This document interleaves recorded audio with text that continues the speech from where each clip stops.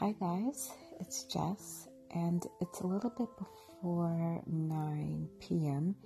here, right outside of Manhattan, and welcome back to The Subconscious Exposed. So, if you are, anybody who's looked at the news or even like celebrity gossip blogs for the past month or so, you know that yesterday was the royal wedding. Now, I'm not really big on those things. I didn't wake up early to watch, but I did see a lot of the images in social media and just online.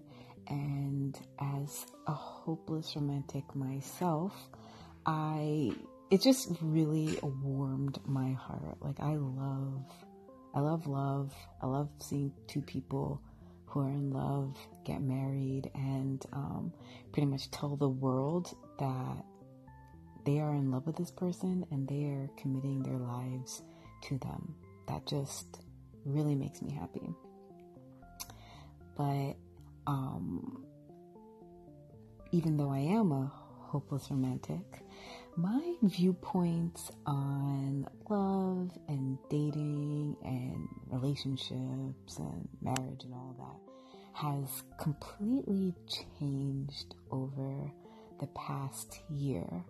I'll tell you, in the past year, I've seen a lot more, kind of like negative things within my circle of friends that has made me, a lot less bright and shiny, or maybe even naive about relationships and how people who are in love interact with each other.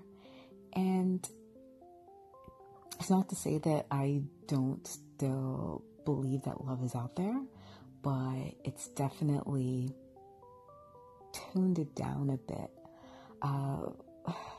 So, like, for instance, I'm not going to go into great detail about, what's happened in people I know lives, but we'll say before, maybe the past year, when I see friends get into relationships, I know in relationships you have problems, you work it out. I've been in relationships before. I know how it is.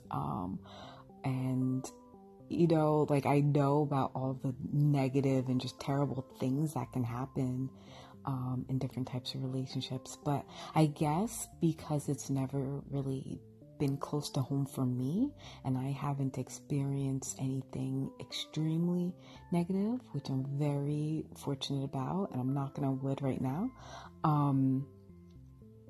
I guess I never really thought too much about it.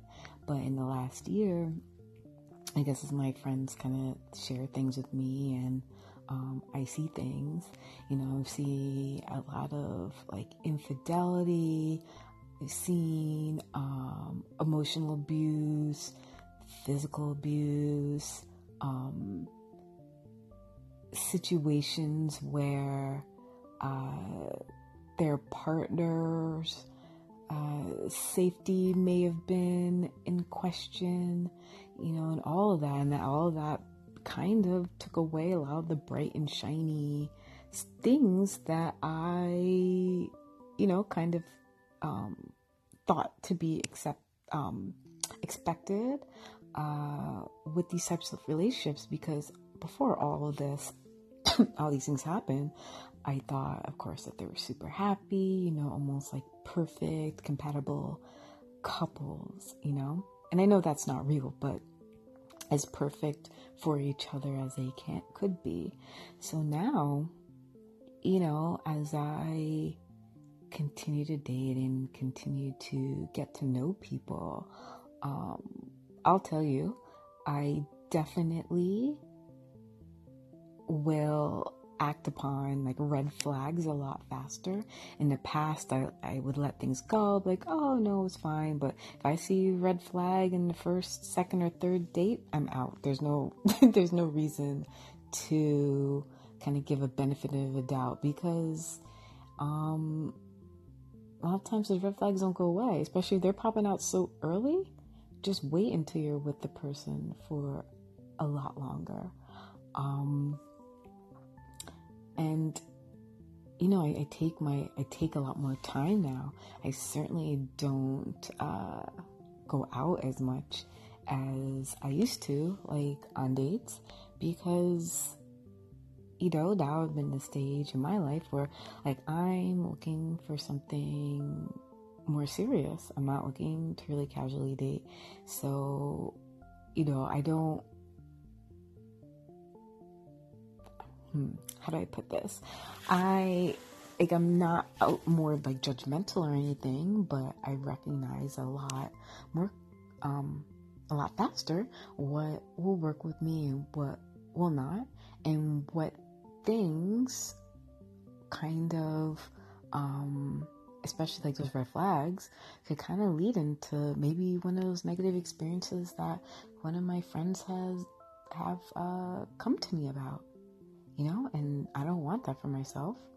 And as much as I, want to be in a relationship with someone amazing and want to get married one day, I am not willing to do that for just anybody. And I'm not willing to sacrifice my happiness and or safety to be able to tell someone I'm married. And I think a lot of people do that now.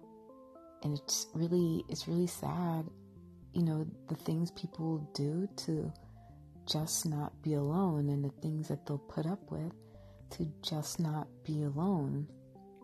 And I never really thought as much about it until the past year. So I'll tell you, it's been a very educational year for me. It's brought a lot of low points in my life. I'll definitely tell you that much. Definitely a lot of low points and a lot of reevaluating. Even some of my friends, which is, kind of sad. But hey, it happens. Not to say, regardless of who's doing what in a relationship, doesn't necessarily make them a good or bad person. Everybody makes mistakes, and as I was told once, one mistake doesn't make you a bad person. But I suppose it's how you learn from it. And even though, like I said before, none of these things personally happened to me, I now I think about it a little bit more, not necessarily because it's a fear, but because it's just good to be aware that some things can happen and some behaviors can kind of indicate future behaviors. So this weekend, as I was thinking about the royal wedding, it was kind of what I would say is a weekend of love. And I loved it. And it made me really happy that these two people found each other. And, I hope that it works out for them and they are amazingly happy, because that's what I want for everyone who I see getting married. But it's like now, as I said, all these things just aren't necessarily as bright and shiny. And it's probably made me a lot more realistic. So, I would love to hear your thoughts on this episode. I would love to hear your thoughts on how you feel about love. If you feel like you are really discerning when you're out with people, if you're really discerning in your own relationships right now, if you recognize red flags, how you handle them.